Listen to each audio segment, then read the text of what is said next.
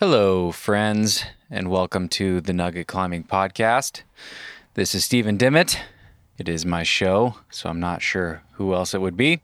Today I have a very fun guest, Natalie Duran, aka Ninja Natalie. Natalie is a first-generation Filipino-American. She describes herself as a pro-ish climber. She is also an American Ninja warrior. She's a television host, actor, and producer. She holds a Guinness World Record in rope climbing.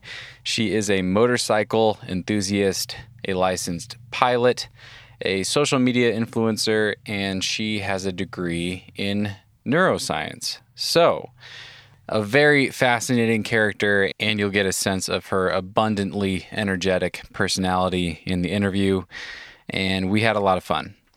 We talked about growing up with the pressure to become a doctor and how becoming famous on YouTube in high school led her down the path to becoming a television host and actor. We talked about overcoming fear, how she integrates climbing into her daily life and her daily movement practice. We talked about living every day like a superhero and a lot more. If you enjoyed this episode, I encourage you to follow Natalie on Instagram at ninja_Natalie. I'll link to it in the show notes. And be sure to check out some of her videos and related content for this conversation in the show notes at thenuggetclimbing.com. Natalie is a very entertaining internet personality, and yeah, I definitely recommend checking out her stuff.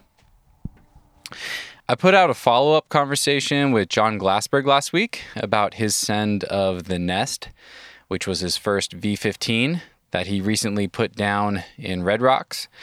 If you enjoyed my episodes with John earlier this year, I definitely encourage you to check out the trailer for that. You can find it right there in your podcast feed. And I want to say thank you to everyone who has signed up for Patreon recently. I noticed quite a few signups this week. I assume from that conversation it was a really good one. And yeah, I just wanted to say thank you. I really appreciate all of the support. And if you're on the fence, please consider signing up. It's $5 per month, and every sign up truly does make a difference and really lights my fire to keep these episodes coming. So once again, thank you to all of the patrons, and thank you everyone for listening. And I think that's it. No other housekeeping today, so let's jump right in. Please enjoy this very fun and energetic conversation with Ninja Natalie. Cause, no one can do it like we do it, like we do it, like we do it. Cause no one can do it like we do it, like we do it, like we do it. What's today? Today is Thursday. Sorry, I know. I always try to do that because I'm like, with my job, I have like no idea what the day of the week is because every day is vacation and work day, you know? I resonate. For the first time in my life in this last year, that is my life. And I've become I've become that obnoxious person that never knows what day of the week it is. Yeah. For the people of the routine, they're like, come on, it's hump day. It's the worst day of the week. We're like, okay, I don't know. What does Thursday morning mean for you? How's your morning been so far? Good. It's like, it's nice having the world pick back up again. I am my own personal assistant, and it's just like, it's trying to organize all the different campaigns I have to shoot or post or like pitch out to. So it's like, grasping my reality every morning is really what it is. Yeah, you told me, we talked a few weeks ago, and you mentioned that you're a pretty early riser and that you just kick things off with your adulting and get all of that out of the way as early as possible. Oh yeah, it's funny because it's like I'll unfortunately I'm that person that I'll check my emails in bed. And then yeah. If I get one of those emails, I'll be like one of those like shoot up in bed and sit up. You're like, oh god, okay, here we go. You know? Yeah, I'm trying to break that habit for myself. I've been in a terrible habit recently of reaching straight for my phone first thing in the morning while I'm still laying there. Yeah, it's hard. It's like, it's probably have to put it like in another room or whatever. But it's just a little convenient when it's right there. I know. Awesome. Well, yeah, I've already been recording. I'm good to go. All right, let's do it. I thought we could start, actually with you, it was difficult at first to decide how to start because there were so many interesting things and so many funny little stories that so many threads I wanted to pull on. But then thankfully this morning, I'm always looking for that one thing that pops up. And I think the place where we have to start is with your new roller skates.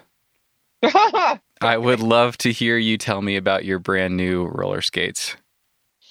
Yeah, I just got into roller skates, and the culmination of it all was I actually loved inline skating when I was a kid. And it was like the most reasonable wheeled thing I could manage. Like, I seem like a pretty good athlete, but I'm actually super clumsy when it comes to anything on wheels. Like skateboards, I always got road rash. I can never figure out an ollie. Longboards, for some reason, I just can never like brake accurately with hills. But when it was like foot skates, it was like the most like control I have. But then now I got these like super crazy retro in your face roller skates that are like holographic and they have like these glitter blue laces. And it's totally opposite of my style because I wear a lot of like black and like ninja superhero like stuff, which is kind of like, just pretty black. Yeah. So I think it's kind of funny because it's like a culmination, I guess, of a visual representation of what I think my personality is when I'm an extrovert. So it's great. Little flair on the feet. Yeah, you switch it up every now and then. I love it. What has your roller skating practice been like recently? Do you have friends that roller skate with you? Or are you experimenting with this on your own? The progression is I get like shy when I like learn things from the first time.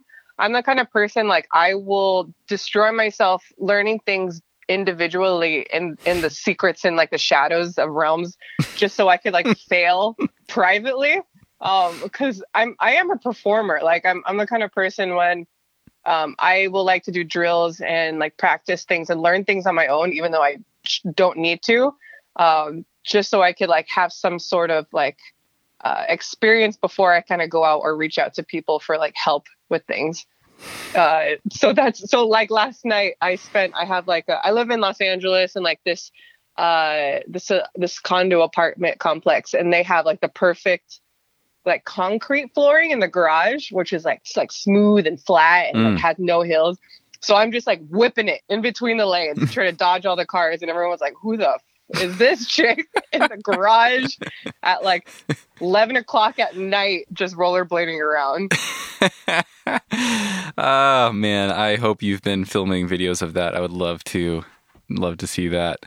And for people that haven't seen you, you mentioned your ninja / superhero get up, but I love your style. It's like a combination of that and then like Harley Davidson rider. It's like black leather and it's kind of ninja. It's kind of like, like renegade Harley. And then you've got these holographic roller skates on your feet. I know. Yeah, it's interesting trying to like pinpoint my style now. Definitely throughout my life, there's been transitions. This is why I also believe like, it's not a bad thing when people say you've changed. As long as you just always try to transform yourself. What about now the high school yearbook? Don't ever change. Stay who you are. Change. Yeah. Yeah. Stay back in 1995, Brad. But no, change isn't a bad thing. And now it's 50% boy clothes and 50% like tight functional clothing, which is why I've always kind of wanted to start my own clothing line, because I feel like there's a niche of specific women, I guess, that don't really need to be genderfied with like super hyper tight, sexy like outfits. But I want to look like badass, but actually have things tight when I need it, but then also loose and comfortable in like other spaces. So I'm exploring that now, and having the world of motorcycling is great because it's like legit functional, so I don't get road rash, in addition to, having clothing where I can hang upside down. I'm not going to like flash a titty or something. Right. I love it. A clothing line on top of all these other things. So I would love to get into some of the things that you do. And I have a specific question, but I need to kind of set it up here. So you and I were talking on the phone a few weeks ago, and you were saying that you really dislike labels such as, a career or having a job. And looking at your bio, it's really easy to understand why. I mean, for one, you clearly are not someone who lets a label like a career define you, and you just do whatever the hell you want to do.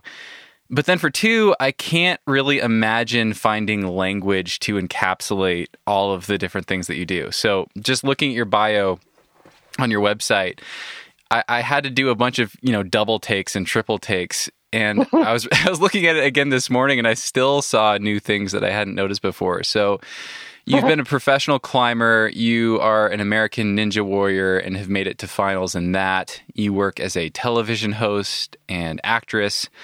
You currently hold a Guinness World Record in rope climbing. You're a pilot. Yeah. You ride Harleys. You roller skate. And you have a degree in neuroscience. Yeah. And you think what? I'm a TV producer too. But that's TV not producer. So public. Yeah. So I would love to hear, if you were to be stuck in an elevator, and I'm sure this happens from time to time with someone, how do you describe what you do? Or how do you describe this happens your life? All the time. Yeah, tell me. I feel like such an ass because I'm like, it's not elevators, it's more like Uber rides. So Okay. like for some reason, and I think it's just because the picture I put on my profile at the time, it was one of my headshots from like a red carpet event I had. And I was like, I look fucking great. I'm gonna just upload this. But every time I go in the Uber, every Uber driver is like, hi, like, what do you do? Like, who are you? And I'm like, oh God, this like there's not enough words for me to describe who I am and what I do in like this 10-minute Uber ride. So I literally, unfortunately, come on, like sometimes you just don't want to talk in an Uber. So sometimes I divulge, but sometimes I'm like, oh yeah, I'm a CPA. Like no one's ever gonna ask any more questions when you're a certified freaking like tax preparer or like or anything like that. That is a conversation ender right there. That's really funny. Exactly. So it's either I'll describe everything if I feel like I'm in a quarantine talkative mood. I'm like, ooh, human contact. But otherwise, I'm just like, yeah, I'm a bank teller. They're like, cool. I love it. So I want to back up to, I want to kind of cover some of the arc of, where you came from and how you got to where you're at, because I think it's so interesting. And I want to back up a little bit to, I guess, where it all started, which was the neuroscience and the schooling and your parents immigrating in the 70s. And it sounds like you grew up in a pretty traditional household with pressure and some expectations to pursue the kind of traditional model. So I'd love to hear what your upbringing was like and what your schooling was like and what that family dynamic was like, and then ultimately stumbling into YouTube and where things went from there. But can you kind of take us through that journey? The journey is, as I was born, I was destined to become a doctor. So like coming out of the womb, I had high expectations, but that's kind of just saying I was born into this amazing family with amazing parents. But it's very unique being a first generation Asian American. So that means, both of my parents immigrated from the Philippines in the 70s. And, they sacrificed a lot. My mom never shared her full story to me until recently, which made me appreciate her even more, is that she graduated like top 3 in her class of just like the nursing boards of like the Philippines. Oh, wow. Like the whole country. So that's when like the whole family invested in putting money into her to just buy her a ticket to America to get her whole like life started over here. But she only had like $200 when she arrived to like make things happen. So she hustled really hard and just kind of found like one amazing job here at UCLA and like never left, and basically grew a lot of the educational nursing programs at UCLA. And I lived a house that was maybe an hour and a half away. So she would commute every day through Los Angeles traffic maybe 3 hours daily, like working.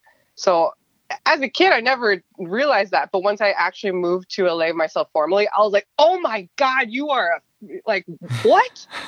I was like, thank you. Yeah, there weren't even podcasts to listen to back then. Oh, no. Yeah, it was like just horrible radio commercials the whole time. So coming from this kind of world, there was a lot of pressure, not even societal pressure, but just like parental pressure to be successful. And I had a certain balance of like, I was always trying to be rebellious, but at the same time, I never talked back to my parents. I like, it's actually terrified me when I would see my other friends at school, like talk back to their parents. I was like, no way. Like, you're going to get the freaking shoe, bro. Like, how could you ever say that? But it was, it was a balance. And I, at a young age, I realized I appreciated all the work that they do, and all the tough love comes from a space. So, and they always like directed me in the path to becoming a doctor. And, I never really forced my way out of that. It was more of a respect. And I did love science. I love learning about the body. I love learning about like just biology in general, because it helped me understood the world. So, I continued in that path because I didn't really know what I wanted to do in life. And this was like, okay, this is a clear-cut path. I'm going to just, continue with it. But at the same time, I always needed a sense of a creative outlet. I think like we all do as humans, we all need to be creative and create. And however you do that, you have to find it yourself. And mine was, I tried to create music, horrible, can't sing. And I tried to like paint, and I was like, oh my God, my penmanship is trash and I can't draw a circle to save my life. But it was something about sharing stories, and I loved video editing. And that's something that I did in my bedroom, since 2006. So I was one of the first generation of like YouTube vloggers to even define what the word vlog means.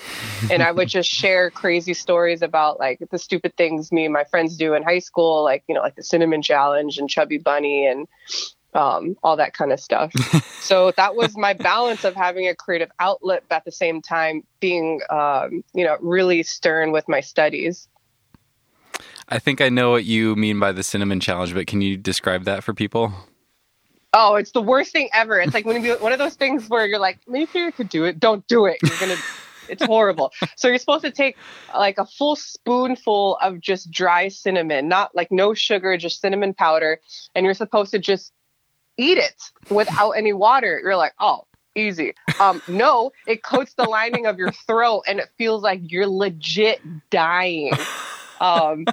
It's one of the most painful things I've experienced up to this point. So, but it gets a great reaction video. I imagine it does. I'm curious with the early YouTubing, and then, ultimately you became successful through that. And I'd love to hear more about how that led to becoming an actress and reality TV and all that. But was that just like a slow growth thing, or did you have like any particular stories or videos that went viral? Did you kind of like have a breakout moment, or was it just this slow, steady building thing?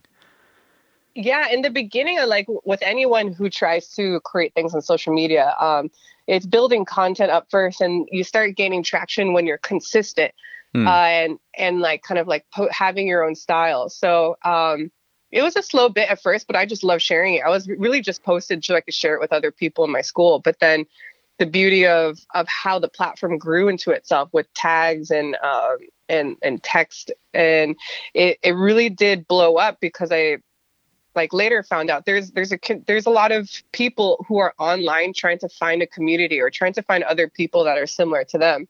So I would resonate. People would share their own stories of like being first generation Asian American, because I would always joke about my parents. It was my only creative outlet to kind of like express that anxiety.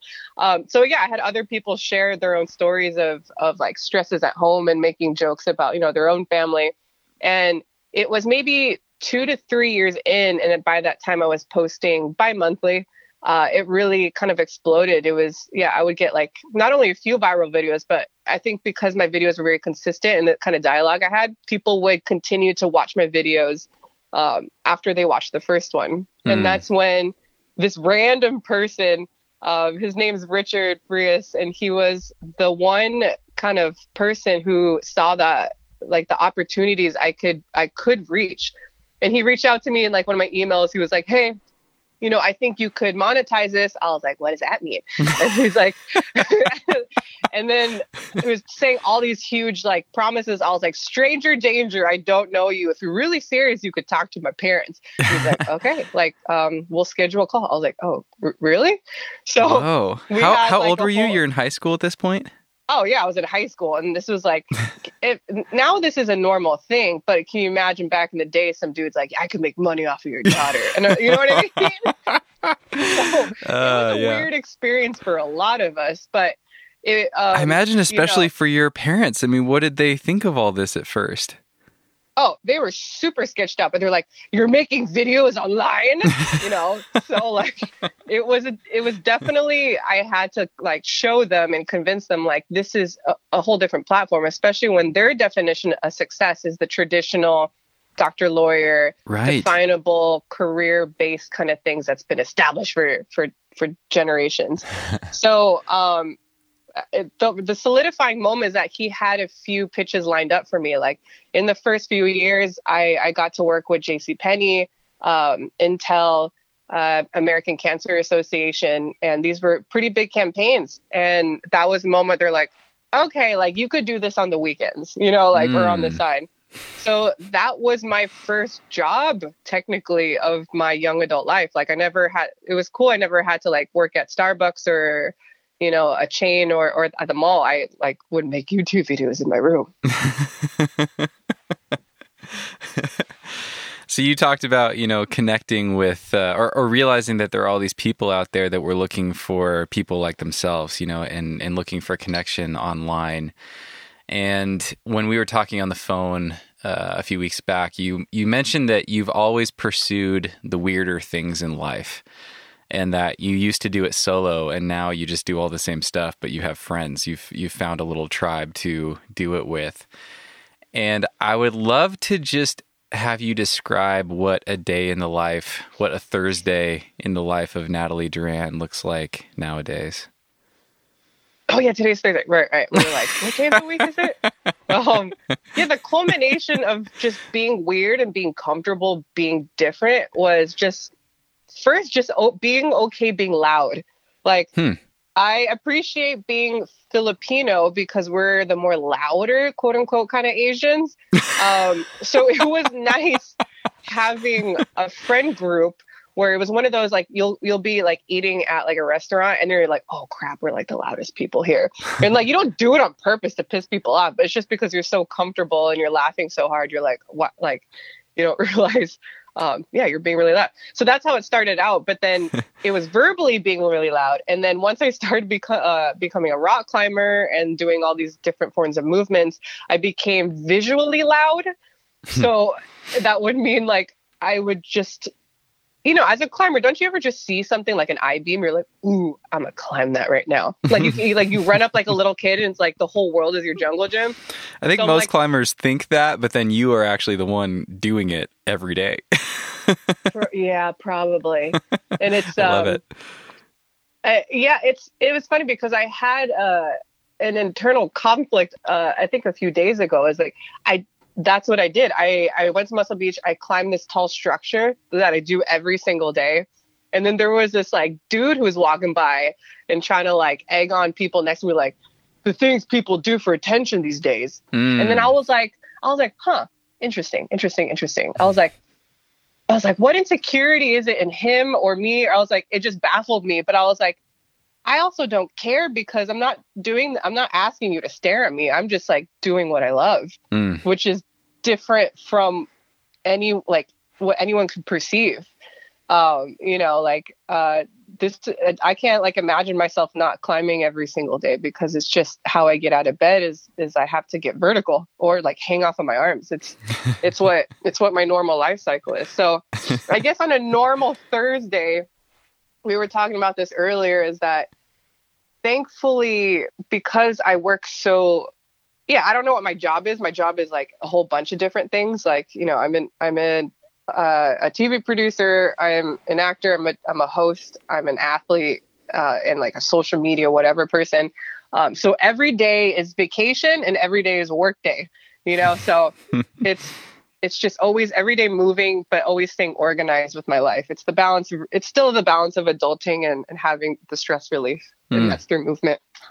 I'm always interested in that. What are some of the key things that tools or organizational tools, things like that? Like, what are some of the things that you use to stay organized and try to find that balance? Yes. I mean, it goes from, thank God we have technology to sync all of our devices, but like literally in front of me, I'm staring at, like those yellow notebook things. I go like a from legal pad? Yeah, I have a legal pad in front of me. Okay.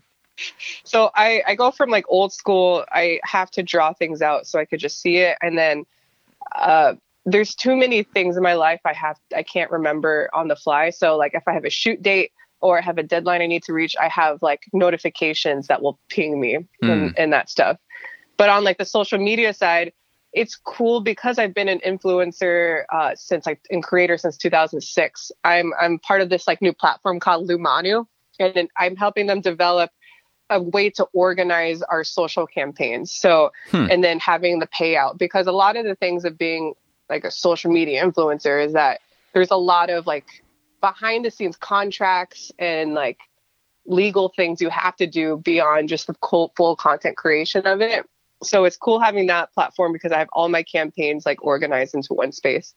What was the name of that again? Lumanu. So it's Lumanu. Okay. Yeah, we're trying to build it out. So everyone from like, millions of followers to people who have like maybe a few thousand followers, it's a good platform for them to just know their net worth, have an organized platform where their campaigns are all there, and then just getting paid out and having that process be streamlined because it's just really complicated now.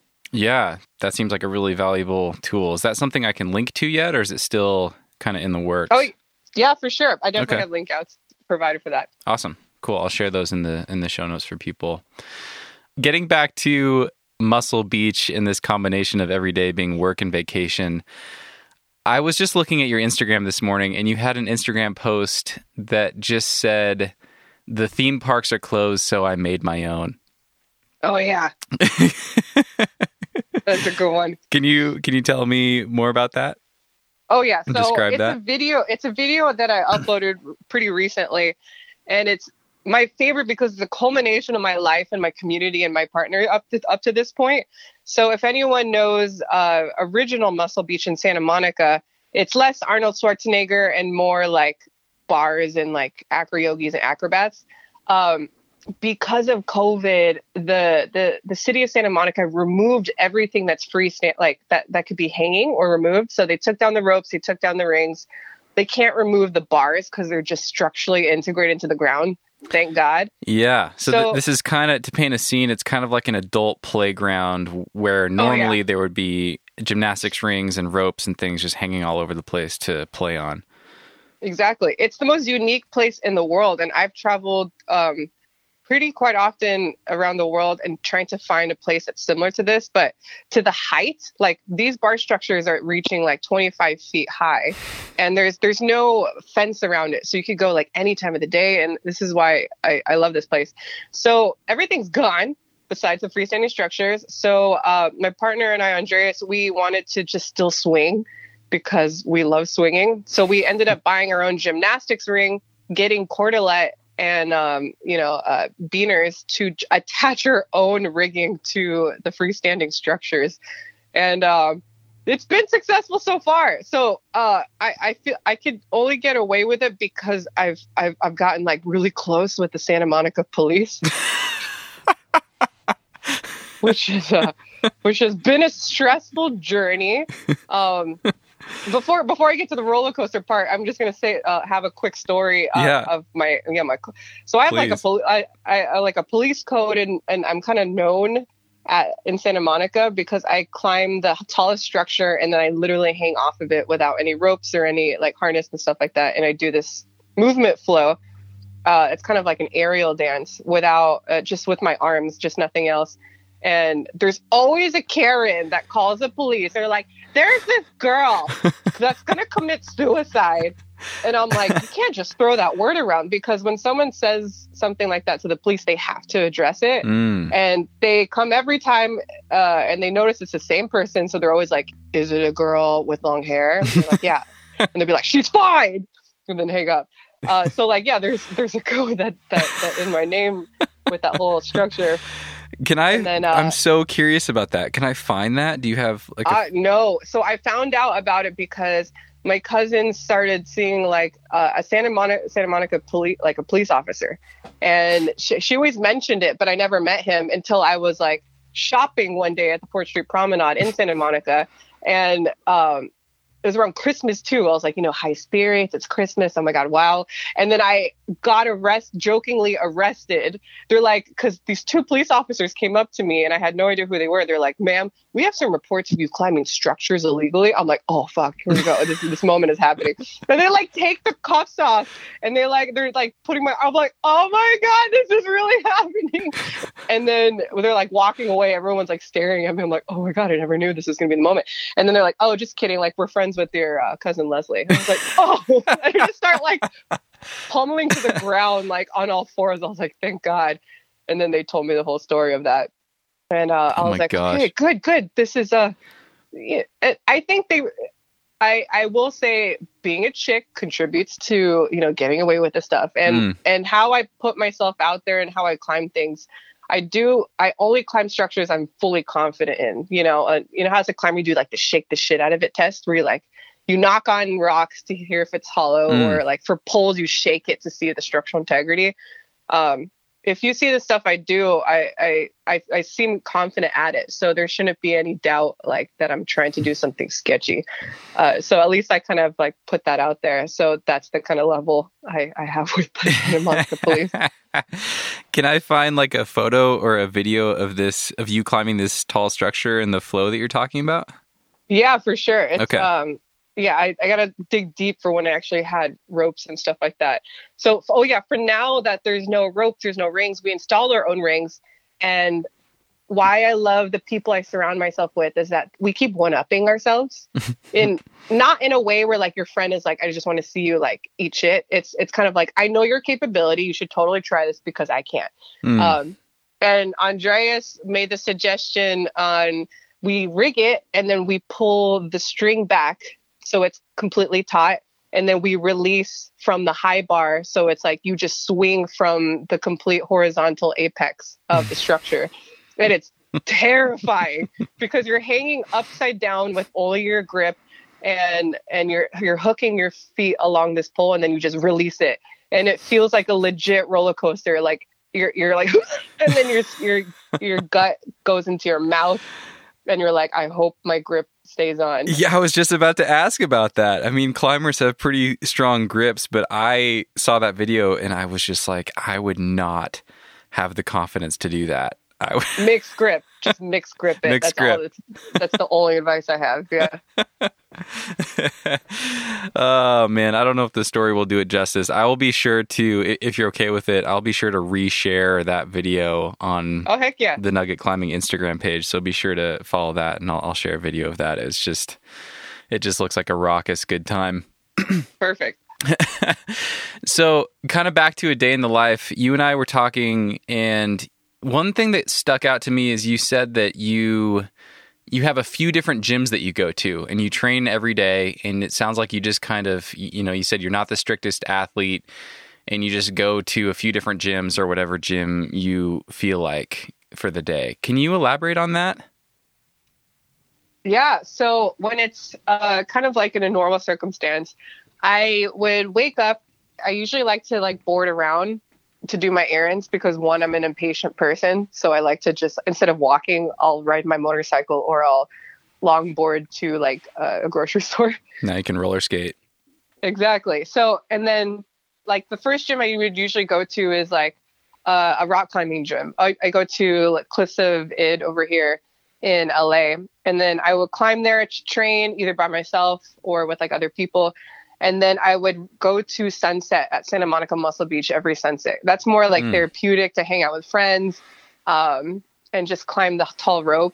And then once the sun sets, I would go to Tempest's like a free running gym. and that's in like South Bay. So those are like a parkour gym? Like a parkour gym, yeah. Okay. And that's definitely my weakness, but it's one of those I force myself to try to do more parkour because it's legs and not arms necessarily. Yeah, and it seems like it's a pretty strict regimen, but it's more playtime and like fun. I wish I would say like I have a certain like regimen to do, but I kind of just do things for fun. Like I don't run. Like cardio is so painful and I'm like miserable doing it. I'll do it every now and then, but I don't schedule it in at all. Yeah.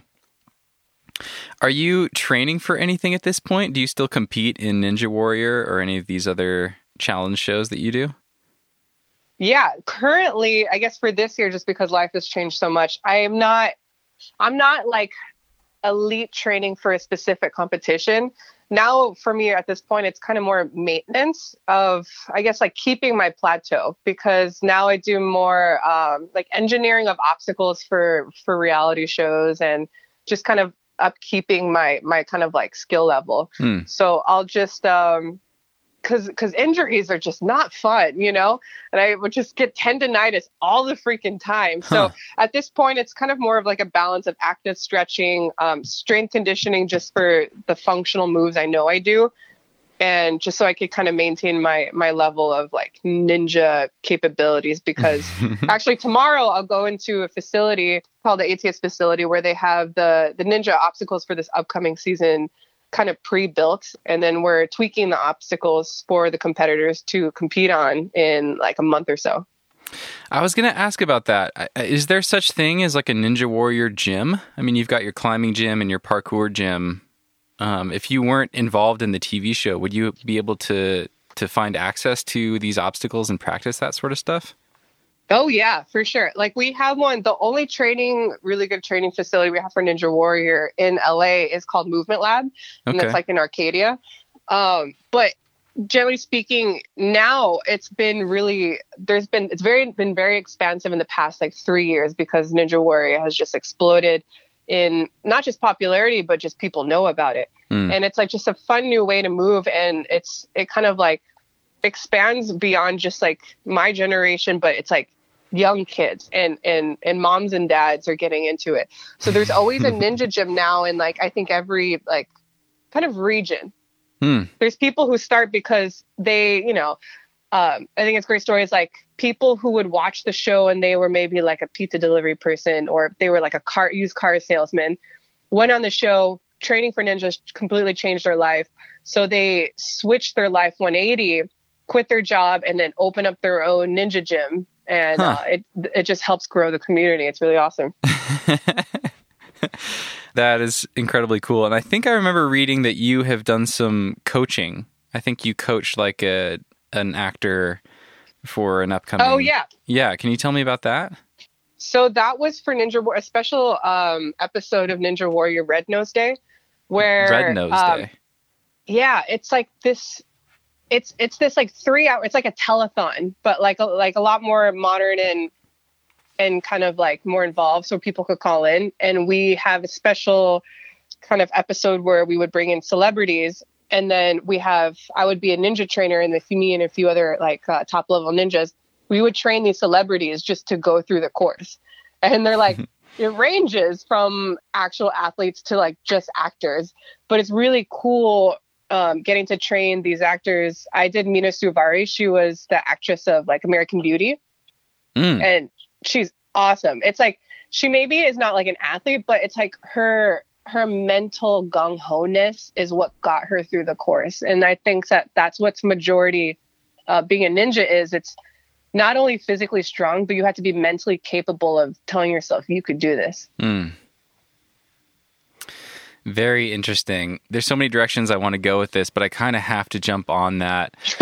And this ties back to neuroscience. I have to ask you about your brain scan. Oh, yeah. And fear conditioning, ultimately, is what I am really curious about with this. But can you tell me about your brain scan? Like, how did that fit in, and where did that come from? Yeah, for sure. So I have, throughout college, I switched my major from biochemistry to neuroscience because the university I was at had a specialty department for neuroscience, and I was like, all about the brain. This is awesome. So I got my degree in it, and ever since then, I'm learning about the brain, actually holding like physical human brains, not alive, but the dead ones. And then ever since then, I'm like, damn, I just want to know what mine looks like, because, you know, I know myself, I'm a bit different than majority of the people in the world. And I always wondered what my brain looks like. So I actually voluntarily put myself into a study to kind of have my brain scan. However they're going to use my data for my brain, whatever, but I just wanted access to my brain scans. So I like signed all these HIPAA paperwork, whatever, came to the hospital to take to take image slices of my brain so I could see cross-sectional images of my brain. And the one area I wanted to look at is this area called the amygdala, which is where fear is like processed, created, and dispersed. And I think a lot of people heard the story too, is that like Alex Honnold also got his brain scans, and he has just a smaller area of the amygdala or the fear condition area than like majority of people do. And I think it's a combination of genetic inheritance, where this is just how our brains were from the beginning and get-go. But I also thoroughly believe the brain is plastic. Like the brain is capable of changing, maybe not physically, but how it's utilized changes depending how we train it. So I looked at mine specifically, and it is smaller, which means there's less surface area contributing to it processing fear. But that's definitely not saying I don't have fear, but it's one of those, I have an internal dialogue every time I train or every time I learn a new skill, even when it's like roller skating. I'm like, don't fall on your ass. You got this. Well, that is perfect. That's why I wanted to ask, and that is what I would love to dig deeper into. I would love to hear more about that internal dialogue. Like, what are some of the things that you know, thinking back on your career and thinking back on maybe training yourself to cope with fear or give in to fear less or compartmentalize it, whatever it is. I'd love to hear what some of those dialogues have been and how you've kind of trained yourself in that way. Oh, for sure. And I want to always come across as like, I'm not an exceptional person. I have fear all the time, and any new skill I have. Like I used to be legitimate afraid of heights when I first started climbing, like mantling a 15-foot wall. I'm like, oh God, this is a lot. But I think the key thing is feeling fear and really, and just seeing it and stepping back from your own psyche and just seeing fear for what it is, and not really letting it take over your whole body. You know how you get sweaty and then your heart starts racing. Just know that it's a wave, it's a process, and just like feeling all of it, but then also letting it go. So when I'm afraid of something, I'll like get shaky, and then like I'll start sweating, but then I'll just do this little dance and then control my breathing.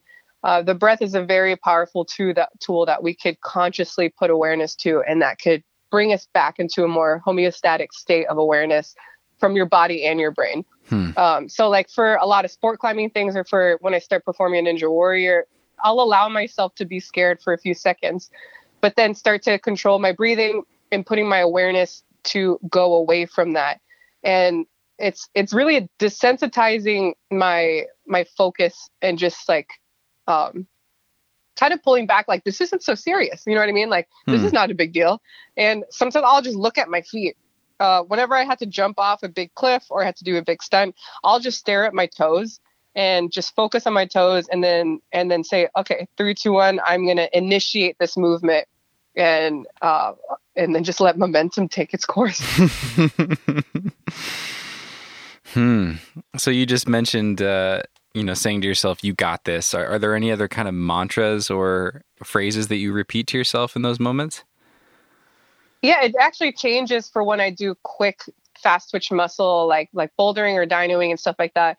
It's more of, I actually won't think about the move, because the more I think about the move, the more I'll mess it up. I'll think about the initial like reaction, like what I need to do. Then I'll step back and like I said, I'll stare at my fingers. I'm like, oh, look at my nail. Like I'll just look at something so basic and just like look at physical things, so I could take my focus off of over analyzing the situation.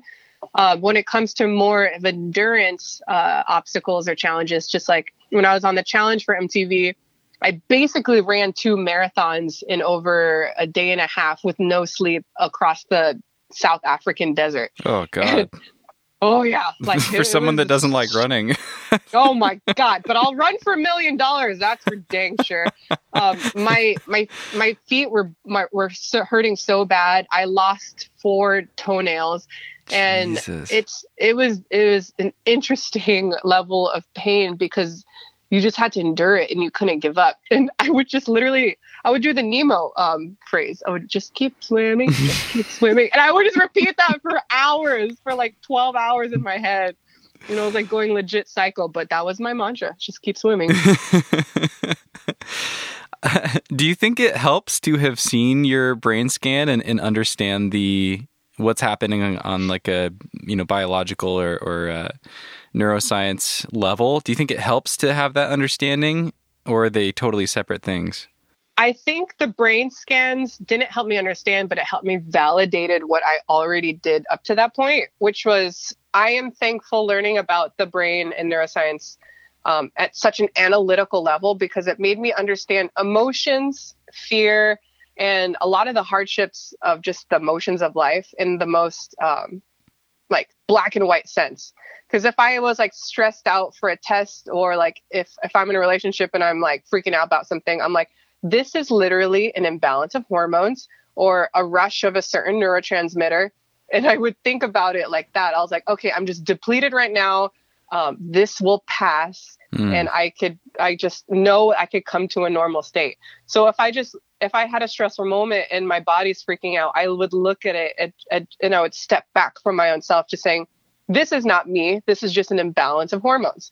And saying that to myself gave me a really comfortable sense of self, because I knew it's not always going to be like this. I'm not going to feel this level of crap all the time. And I think that contributes a lot to how easy it is to get in a depressive state, because you're validating that this is who I am, or this is the state that I'm going to be in forever. And it's a dangerous place to be in, because when, spiritual people say like your mindset is everything, or like your thoughts are reality, it really is. And that's what placebo effect is too. It's, if you fake it till you make it. And it's to any level extent of your life, and to even to the extent of happiness, Yeah. Pretending like you're happy is a really good way to actually work your way towards genuine happiness. Right. I mean, you definitely got to handle your issues face front. You can't bear that stuff. But in the moments where like, you're feeling triggered by like an annoying driver or whatever, just take a deep breath and step back and be like, I don't need to feed into this anger. Those essential moments. Don't need to identify with it. Exactly. Cool. Yeah. Thanks for that. I would love to ask you about climbing. So if I looking at your Instagram profile was really interesting. You just have one line there, along with all these other things that you do, that says pro-ish climber. Yeah. I love that. I thought it was really interesting. Can you describe what that means, being a pro-ish climber, and what climbing means to you these days, or what it looks like for you? How climbing has shaped my life is the like singular thing I could define as how I'm successful today, mentally and quote unquote career wise. Because I started climbing in my freshman year of college, and it was the year where I finally got my first car. And like I told you, I came from a very strict household where I couldn't do fun things at all, and I couldn't go out. So when I first got my first car, I was like, oh my God, I could like go places without having my parents drive me there. I'm so curious. What was your first car? I have to ask. Oh, it was adorable. This is before I became a climber. It was a Volkswagen convertible Beetle, and it was baby. Oh. It was the cutest Malibu Barbie car ever. Not the most functional, but it actually was a really functional camping car, because I could take the whole top off and then throw 2 crash pads in the rear seat area perfectly. 2 Mad Rock crash pads. It was awesome. And I brought that thing to Yosemite, Joshua Tree on a weekly basis. And yeah, it was a freaking rad car. That's awesome. Oh yeah. So I derailed you. Sorry. Oh no. Yeah. So That was my first thing I did as like an adult, like by myself, just not knowing anyone. And I fell in love with it immediately. I sprained my ankle the first day, but for some reason, the failure and pain of that really motivated me to just continue with it. And I don't know what it is about that, but that's how I know something was really special. Were you bouldering that first day? Oh, for sure. And I landed off of the crash pad on the edge of it. Yeah. So that classic example. But I knew this is something I wanted to do all the time. And still living in my parents' home, I had to validate to them why this needed to be a part of my life. So I couldn't do it just recreationally. I had to have some sort of validating expectations to show my parents I'm not wasting my time. So I would train so hard every week, every day to even just get my first sponsor, which was Mad Rock. And it was awesome because I would think that's the success of having social media at that time. It brought the attention to Mad Rock because maybe I wasn't at the level of the top climbing elite at the time because I was still growing, but I was creating awesome content and doing a lot of shoots. And that really caught their eye. And then that's when I started competing and I was like, look, Mom and Dad, there's someone sponsoring me. And then they're like, okay, we could see how this goes, when you're not in finals and in school. So that was the kind of I had to just keep training so hard because I loved it. And also to make my parents comfortable. I'm spending hours a day training for this. Yes. And it sounds like you ended up competing for a few years. Yeah, I competed. I was a collegiate champion for CCS for all the years I was in college. I established a rock climbing club at UCR, at the university I was at. And then just traveling a lot to do, just to compete at regional competitions and stuff like that. It was the best thing I could do during college to not be I didn't party at all. I didn't drink till I was 21 just because I was busy climbing to Keats and going to camping in Joshua Tree in the weekends. And so it was a great thing to have in my life at the time. That's awesome. And what does it look like for you now? I mean, you just mentioned that you have this climbing gym that's a part of your regular circuit. What does climbing look like for you now? Climbing it's less, I guess also because of COVID, less gym focused, but now it's more how I could transform it in a different way than I had been doing before, which before I would just do a lot of crimps and static climbing. And it transformed when I was doing Ninja Warrior to more dynamic and dynos and stupid climbing moves that you would never find in the outdoor space. And then now it's finding different mediums that I could integrate movement into. So it's thank God for climbing because I have utmost control of my upper body strength because now it's not just maintenance. It's now I feel my hands are an extension just beyond grabbing things. It holds my whole body. Like I said, I'm addicted to just hanging every single day. So it's utilizing that to more circus tricks now, hanging off a rope, a trapeze, and all these different moves. And it's cool having a community that's acrobats, ninja warriors, rock climbers, is that we're kind of creating a different form of movement. And it's a lot of fun. It's vertical dance. Vertical dance. I love it. I'd love to hear, what are some of the more unlikely or memorable structures or random things that you've climbed? Oh, man. Actually, one of the more interesting stories is my partner right now, Andreas. We don't call each other boyfriend, girlfriend. We call each other partners because I thoroughly believe that, someone shouldn't own you. You shouldn't own someone else. And the label boyfriend, girlfriend always irked me out with him specifically. So it was more like a partnership. You help each other grow and you value each other on an individual basis. So when we first started seeing each other, even just as friends, it was awesome finding another person that liked not only climbing, but doing ridiculous things. So we would sneak into, we live in LA. Both of us live, he just moved to LA. And then there was just a lot of new buildings coming up and there was a lot of more cranes coming up. So we would spend 3 a.m. and sneaking into construction facilities to climb cranes and then hang off of them at the top. For what reason we need to do it, I have no idea. It was just so freaking awesome. It felt like hiking to the top of Half Dome, you know? So those are fun. Thankfully, we haven't been arrested for that. It's hard to do it now when I have like contractual obligations to not be like in jail.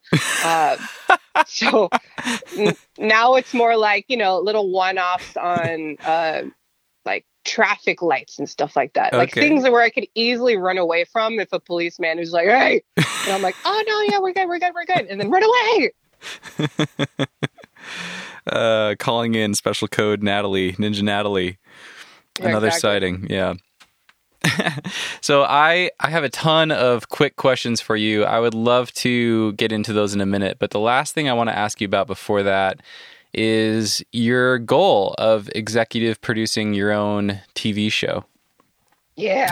I'd love to hear about a little bit more of your TV background and what it is that you're excited about with potentially creating your own show, or maybe it's already in the works. I don't know.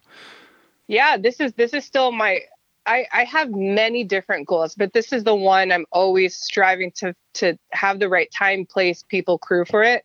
Like you were saying, I have many labels on my life, and I think this is the one thing it finally all comes together for something that's useful in this world. And that's my goal in life, is to just like inspire people to do things beyond what they thought they can do. Because that was me. Like, I was never a child prodigy. My parents never put me in sports, so I never knew of what I was capable of doing until I could just do things myself, where I had the community to tell me, like, go climb that thing. And I'm like, okay. So the show I want to do is just like featuring these quote unquote extreme athletes or movement artists that we see on social media today. Like, there's so many shows talking about, you know, the upbringing of a lot of football players, but like baseball players, whatever. And there's not a lot of attention being brought to the upbringing of like extreme athletes. We always see on social media or like Red Bull contests, the final production of of their moves and like the edited product of like a stunt that they're trying to pull. But meeting everyone in my community up to this point, I always love hearing like, who were they as a kid, you know, like, or what was their parents like? And it's cool hearing about all these different stories about someone who just wanted to move differently or felt like they always thought differently from their own community, whether it's like a small town or even being in a big town, and they were always being rejected because they were just too crazy. And I want to like just travel around the world to maybe like fly to a different place because I'm a pilot, take a motorcycle to meet someone up, feature like a slackliner, a parkour artist, a ninja warrior, a professional rock climber, and then digging really deep into their psyche of like what makes them them. And it changes from person to person. Well, I would love to see that show. Yeah. I would love to watch that. That's the goal. I have a lot of people in mind, and now it's just finding the right, you know, head honcho to just like believe in it and having the right platform. And what I've learned is having the right film crew to be a part of it too also. Because the stuff I want to do is capturing videos and everything maybe on the edge of a cliff, or they have to like, you know, get in the water and dive down there with the athlete. So it's not just anyone. It's everyone has to be like, you know, just a little bit of form of crazy. And how are you thinking about the timeline of this? Is this something that feels like it's inevitable and you're just kind of waiting to stumble into the right people? Or are you actively like trying to work, you know, collect these people and work towards it? It's collecting like a roster of athletes, and also a production crew, like the right producers, the right people I meet. Because I produce television, and behind the scenes you meet all these people that just make the show work that no one ever sees. And there's quite a few people who not only like sacrifice a lot to just get the job done, but also have a sense of creativity to think differently than maybe I would. And like the last few steps is just finding the right network platform to like put it on, you know what I mean? And also the right cameraman to just like get the shot. Like I self-produce a lot of my own small little campaigns, but I want this to be like a really, really good quality kind of like show. Yeah. Like Netflix. I think I'd rather like, you know, like a good Netflix platform. That'd be great. Yeah. Just like show whatever. It doesn't have to be censored so much. Do you have a name in mind for the show? I don't. Or I do, but it's one of those, like, I need to keep something to myself, you know? Yeah. Yeah. Okay. Fair enough. Yeah. Okay. I'm always open ideas. Awesome. Okay. I want to get into some quicker questions, and these are kind of all over the place. Some of them are just funny and fun. Some of them are more thoughtful. So we'll just kind of go down the list and see what happens. I would love to ask, what is something, maybe a hobby or an experience that you have always wanted to do, or an experience you've always wanted to have, and explain why you haven't done it yet? Oh, the two things, which I know I'm totally capable of having experience, I just don't want to do because I know I'm going to love it and I'm going to want to spend a lot of time and money doing it. And the two things are stunt motorcycle riding, and the second one is skydiving. I've never, the first one I'm actively doing now because I actually just met a community that's welcoming to teach me stunt motorcycle riding. And they do it every Sunday at like this secret location here in Southern California, and they just like rip on wheelies.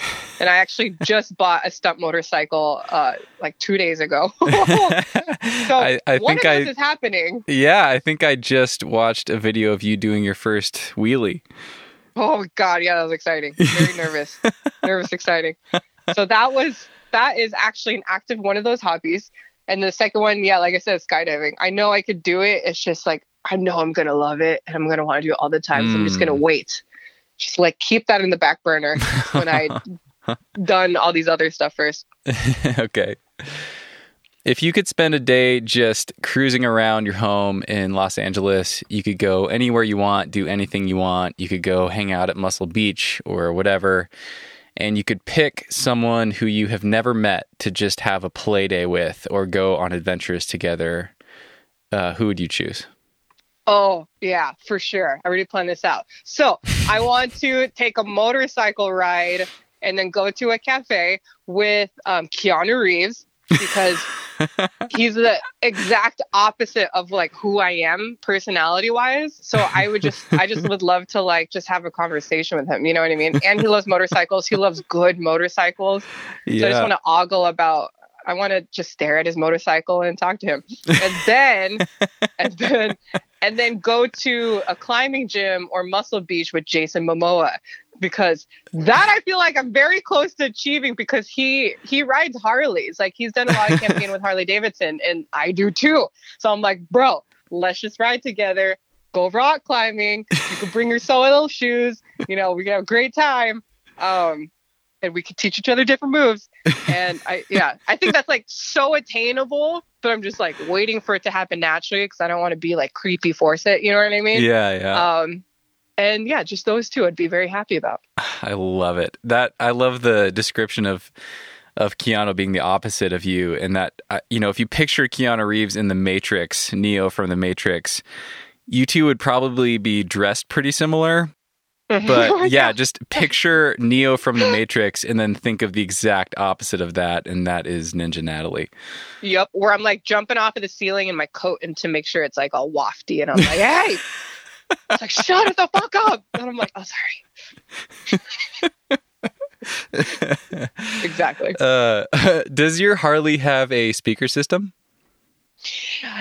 No, but I attach a JBL to it. Of course you do. Okay, that's gonna make this little speaker. That's gonna make this question work perfectly. If I were filming you driving your Harley Davidson down the road with the wind in your hair, and I were to capture you singing at the top of your lungs, what song or artist would you most likely be singing to? Oh, for sure. I already have a playlist with that. And this is the thing, my motorcycle playlist is a lot different than like I would listen to normally, like in my car. And it's like just to make it ridiculous, because first it's like, if you imagine like you don't know me at all and I'm like pulling up on you at a red light, it's like this tiny little Asian chick on a big ass Harley. And I play like, I have a whole playlist that's like Childish Gambino and like Kendrick Lamar And like, it's basically an LA playlist with like Boys in the Hood. So I'm like, I just want to make people question like what the heck they're actually seeing. And that's like kind of how I live my life. I just want to make people do a double take. They're like, wait, what? Is that actually happening? Well, I do a double take every time you pop up on my Instagram feed. So I think you're doing it. Yeah, it's good. What is an area of your life, and this could be as an athlete or as a creator, or it could be a personal thing. What is an area of your life that you are working on improving right now? Interesting. I think it's a weirdly a hard one to pinpoint because a lot of what goes along with like having many different goals. I think the general overview of my life to just stay motivated and be happy is to always constantly improve yourself, and it in many different ways. So I guess for now it's like physically I feel like I feel pretty good. I'm at a pretty good plateau, but I think like my emotions, I think I would always like to have like better control with that when it comes to like in like my partnership and like my relationship with my partner, is that I know myself and I'm very confident with myself when I'm by myself. But when it involves like another person, I you just like freak out for no reason. Yeah, I definitely still do that. So I would like to put awareness to that. And that's a whole different like spiritual goal I'm trying to achieve, is to not let other people's actions affect me so rigidly kind of thing. Because as a young kid, like I said, what helps me deal with emotions and fear conditioning is that I think about it with such an analytical level. But I do get triggered by other people's actions a lot more easily than what I do for myself, which is kind of comes to the stress of social media and stuff like that. It's a daily kind of like, practice to not be like triggered by people's words. And that's something I'm always trying to improve on. Yeah, thanks for sharing that. I can certainly relate. I'm definitely more of an introvert and kind of a lone wolf and spend a lot of my time kind of doing my thing.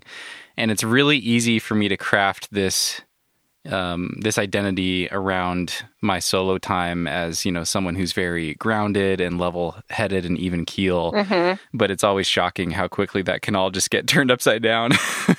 Oh, yeah. Yeah. When you're with other people. Yeah. Yeah. So I think in a nutshell, that's what I'm trying to prove myself with today, is be unbothered by other people. Other people's action is just a mere reflection of like their own insecurity. So I let it affect me too much. And it's one of those that just try to step back from that. Yeah. Are there any particular routines that you treat as particularly important for yourself? Maybe like morning routines or bedtime routines or routines around creating content. Anything come to mind? Yeah. As much as, my personality is really loud and out there, I'm an extrovert, but I really need regeneration time. Like when it comes to either competing or being at like a social party or, doing Ninja Warrior stuff, I always need time to myself or else I will break down. So I'm like an extrovert introvert. And I think my alone time is very essential to my mental well-being. So it's like, I am an early riser. I'm also an early sleeper too. So I value kind of having uninterrupted sleep a lot of the times. Mm-hmm. Yeah. As far as alone time, are there any specific practices as far as that regenerative kind of time for you goes? Is there anything that you like to do, or is it just making sure that you carve out time to have alone time in general? Organizing my life and just seeing where I'm at is very important. That comes to the introvert part, like just being uninterrupted by myself. Like I said, I have like a legal notepad of just like my monthly things I need to do. So I always like to just start off with making sure my responsibilities are being met. And then after that, I have like a gratitude journal and like things that I'm thankful for achieving or just being alive or just like the things I love having in the moment. Kind of writing those things down definitely contributes to having like a nice balance, like thankful, happy life. Yeah, I love that. What time of day do you do that? When do you write in your gratitude journal? I'm probably like around like in the morning, like I'll probably do it after this, be like thankful to have this talk with Steven. Yeah. Well, I don't know if I'll do the more life adulting, organizing things as soon as I wake up, and then before I go to bed, and then the gratitude journal is like after, during the morning coffee and stuff like that. Nice. Okay. Well, I always ask my guests what they've been grateful for lately, and I would love to hear, with that, being such an obvious transition, what are some of the things that you think you'll write down in that gratitude journal today? What have you been especially grateful for lately? Healthy, in the sense I don't have COVID, which is a big accomplishment, especially for the people I've been around, and also because I've been traveling like really actively. And especially like I go to Miami monthly, and it's very interesting meeting the people there, because everyone's like, oh yeah, I got the COVID like a couple of weeks ago. And you're like, oh my God. And it was like, you're just so close to me. And and you hugged me 3 seconds ago. So I'm thankful for not having COVID, and I'm thankful for not being arrested. So, because I do some really weird shit all the time. Yeah. Health and freedom. Yep. Basic needs. Perfect. Can you describe, this might be a tough one, can you describe one of the happiest moments of your life? Yeah.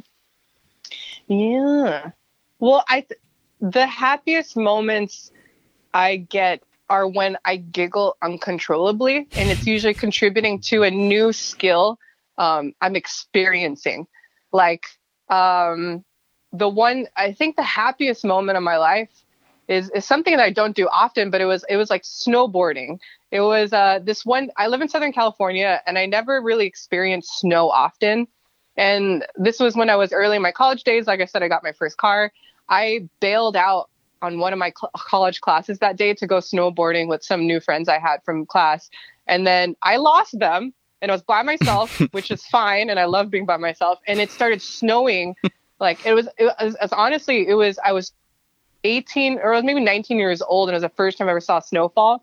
And I finally figured out how to snowboard without crashing. And I was by myself on this mountain, and I was like, damn, this is awesome. And I just remember I couldn't stop smiling, and I couldn't stop giggling, and to the point where my cheeks hurt so bad because I was like smiling. And that was one of the happiest moments I could always recall. Amazing.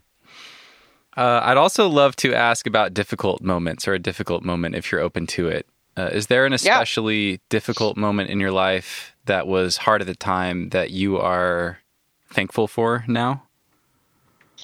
Yeah, it's difficult, I guess, in the sense that I'm a control freak. So everything in my life, if something's difficult in my own life, I contribute to something maybe I wasn't so hyper focused on or whatever, but difficult in the sense that things are beyond my control. Like maybe I think it was like 5 years ago, my mom got colon cancer, and like repeatedly got colon cancer, to the point where she had to have a hemicolectomy, which is she had to have surgery to have a whole part of her colon removed. And we were not sure that, like if it was like spreading or anything like that. And point blank, that just sounds so terrifying. But weirdly, at the same time, I was very confident it was going to be okay, even though there was many signs of the doctor saying like, just prepare yourself because we don't know where this is going to go. For some reason, I think I just needed to be that one sense of having confidence in the situation for my mom and for my family. Like I wasn't stressed out at all, even though like to myself, I was like, I should be worried, right? But I wasn't. And I think it's important to be, to sometimes be the light in a situation, whether it's your family or in your friends, to just be like optimistic on good things will come out of this. And in that difficult situation, she had the best care. She got everything taken out, and she's like healthy up to this day. So I'm always thankful for that moment. Wow. Yeah. Incredible. Thanks for sharing that. This is going to feel like a right turn, but I'd love to ask, as a television host and actress, what do you like to watch? What are some of your favorite shows or movies? It's ever since COVID happening, I actually shifted a lot of the things I like to watch, which is like I would always go for like the rated R action movies and like, you know, the raunchiest stuff. But lately I've been going back to more of like PG-13 things and like PG movies and like kids movies. Cause they're just so enjoyable to watch and fun. Like Finding Nemo. Yeah, like shit like that. It's like, I don't need to be triggered all the time. I already get triggered from opening Instagram. So it's like, I've shifted to watching more basic kids movies lately, and I enjoy it thoroughly. And you realize, nice. Especially with the Disney movies, there's a lot of like innuendos and a lot of like bigger life meaning things that you wouldn't get as a kid, but as an adult, you rewatch it, you're like, yeah. Damn. That's deep. Damn, Nemo, you freaking hit it. Yeah, exactly. Yeah, they're very clever and very creative. There's so many more layers to a lot of those movies than we remember as kids. Yeah. What about movies versus shows? Do you spend more time watching movies? No, well, now I watch like all reality competitions I could watch. Just it's kind of like it's research for my job. Like I just want to know historically the progression of reality television, and especially that I want to create my own show. I want to just like see how everything's kind of laid out. It's like the veil has been lifted, especially working in television production for these past few years. It's like I could see the subtleties of like casting and producing when I watch a show. So it's like, it's been fun watching all these different like dating shows. I just watched like this show. I didn't realize I loved glass blowing. So I just finished a whole season of like glass blowing on Netflix. And what? Yeah, exactly. Is that the name of the show? Blown. Blown? Blown? I don't know. We'll fact check it. I'll link to it in the show notes. Blown. I think maybe if I was... I'm scared to type that into Google. I know. It's probably not the name of it. It's probably called Fired Up or something. I'm not quite sure. But for reality television, what people need to tune into, which no one has cable anymore, so I hope it's online, is back in November, I was a challenge producer for the show Wipeout, which was the last season was in 2014. And do you remember what the kind of the show? Well, I just have a note here that says meatballs. Meatballs! Yeah. So for anyone who doesn't know Wipeout or could barely remember it, the OG show is like MXC from Japan, where it's just like normal people doing insane obstacles, but we take it to a whole nother level because we involve hydraulics, we involve like heights over water. And when meatballs comes into play, my job description was very dynamic. It went from, testing out the obstacles, making sure things are at the right angle, at the right strength. But also when the competitors run through the course, I got to explode meatballs out of a hydraulic shooter to the competitors. And you always get bonus points from the executive producer when you get a face shot. So that was always the goal. So satisfying, very therapeutic. Oh man, I imagine that would actually hurt quite a bit to get hit in the face with a meatball out of a little hydraulic cannon. Oh yeah, the funny job. It's always having interesting conversations being a challenge producer on Wipeout, because we would talk to our catering guys and be like, we need the meatballs a fist width. And it needs to be dense. And we're like, give us samples of meatballs and we'll tell you which one's the best. So like you would show up and there'd be like different meatballs and they're like, this one's good, this one sucks, we want that one. So it's very funny. Getting catering for your meatball cannon. Exactly. I love it. So as far as Wipeout goes, I will try to find a clip and link to that in the show notes for people that are curious. But to kind of paint a picture, it's, imagine American Ninja Warrior, but with very normal, very non-athletic people, and then obstacles that are just ridiculous. Impossible. It's not ridiculous. It's literally impossible. I will say that. Like we had maybe 80% normal people and then 20% athletes, like professional athletes. We specifically have obstacles so they will go down. The show is called Wipeout, not Success. So like we'll have like doors playing out like out of nowhere if they're running through the course. So at doors. Least the first course of it is you cannot complete it without falling in the water. Is it possible for someone to win? Oh yeah, for sure. It's like getting to completing the course in the shortest amount of time. So it's either get through the course faster, more efficiently, or swim faster. Okay. So if you fall in the water, you just swim. Yeah, you swim to the next obstacle, or just like keep trying it until you get it. Okay. So you have talked a lot in this conversation about living life like a superhero. I would love to ask, if you were in fact a real life superhero, which maybe you are, but what would your superhero name and outfit be? Oh God. Yeah. See, that's the thing. I don't think I would change anything. I would I love it. Still wear onesies. I love onesies because for many reasons. Like I said, I could start climbing things and it's not like my nipple will pop out. Like I could invert and everything will be fine. Mm-hmm. I need zippered pockets, and I will not wear a cape. A cape is like just asking for a death, because there's even many clips of people wearing capes or flags on motorcycles, and it gets caught in the spokes, and it God. Legit tears them off. And I won't wear a cape. Oof. And it gets in the way, and it's like my hair is annoying enough, so I don't want something else just like getting in the way of like my attention. And we wear masks now, so it's like I'm already a masked superhero, so it's great.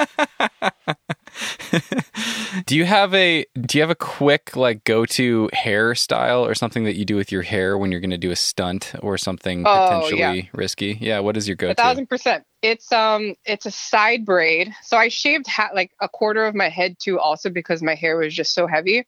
Yeah, like when I would do Ninja Warrior or like any dynos, I would legit get slapped across my face with my own hair, and sometimes it would leave a mark. So step one is I do a full braid, a side braid. And if it hangs too much, like on the Ninja Warrior obstacles, if any part of you, including your hair, touches the water, you will be disqualified. So sometimes if we have low hanging obstacles, I'll tuck my hair into my sports bra and then continue to climb like that. And it showed true faith up to this point. Amazing. Okay, so the superhero Ninja Natalie in her onesie with her side braid. If you could have any superpower or superpowers, what might those be? Yeah. I would like to fly, just so I don't have to like reserve a plane and then like talk to like SoCal TradeCon. Flying would be my favorite one for sure. Amazing. No cape though. No cape. Just a streamlined bodysuit. That's it. Less air resistance. What's next for you? What are you most excited about right now? I'm excited to start traveling again. Whatever avenue that may be in. For a lot of these shows, the new shows coming up, it's really difficult to actually film in Los Angeles. So a lot of places are either going to Canada or Australia. So it's always the best to travel for a show because they pay for the flight and they feed you. But otherwise, it's like traveling to either have my own like Ninja Warrior training facility, or just like one-off trainings, like kind of retreats and stuff like that. So that'd be a lot of fun. Awesome. And what are you working on now? Are you working on a show right now? I'm working kind of like contracting work on Ninja Warrior right now. So like even tomorrow I'll be on the legitimate obstacles, and it's like not even fully complete, so they're kind of sketchy still, which is great because like that's why we're there, is we're figuring out what makes it safer but also makes it more difficult, and like kind of like dialing in or dialing out the level of difficulty. So that's fun. It's like my skills up until this point, being a climber, figuring out fear and training for Ninja Warrior for all these years has brought me to this point where I could contribute to having, like knowledge into Ninja Warrior obstacles. Oh, that's so cool. You're like a route setter or like a forerunner for American Ninja Warrior. Yeah. Exactly. It's a lot. And it's like, it's like a whole roller coaster and a lot more sketchy, but I love it. Yeah, except half the holds on the wall spin on purpose or whatever it is. Yeah, I know, exactly. Or they fall. Yeah. And where's the best place for people to follow you and to see what you've been up to? Is it Instagram? Yeah, for sure. I'm most active on Instagram right now, which is ninja_Natalie. And then I also have like a few products on my store, ninjanatalie.com, with like these little holographic stickers. I have my own coffee line. So check that fun stuff out too. Awesome. Are there any shows that people should go watch or any favorite YouTube videos from back in the day? Anything?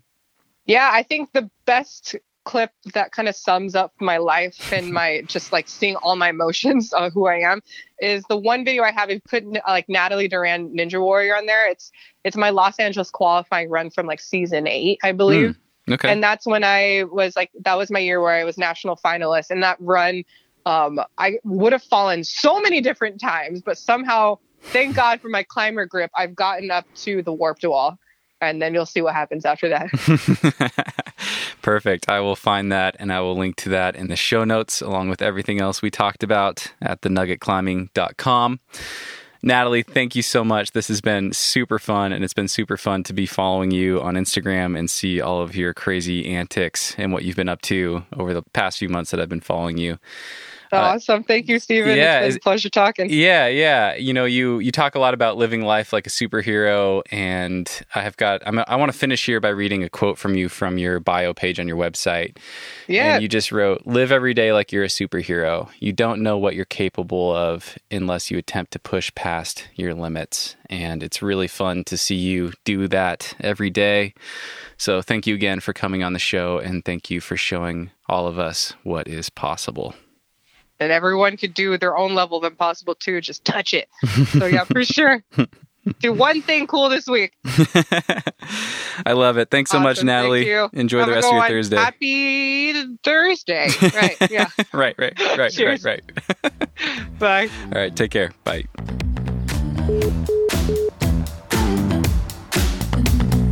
Move with the rhythm. Shake it up, stop when the clock hits 13. You've been working, but you're flirting with the weekend. You can freak out. 1 in a million. You're a gem, shine when the light grows dim. Sing 1, 2, 3, 4. Cause no one can do it like we do it, like we do it, like we do it. Cause no one can do it like we do it, like we do it, like we do it. Cause no one can do it like we do it, like we do it, like we do it. Cause no one can do it like we do it, like we do it, like we do it. We got the right.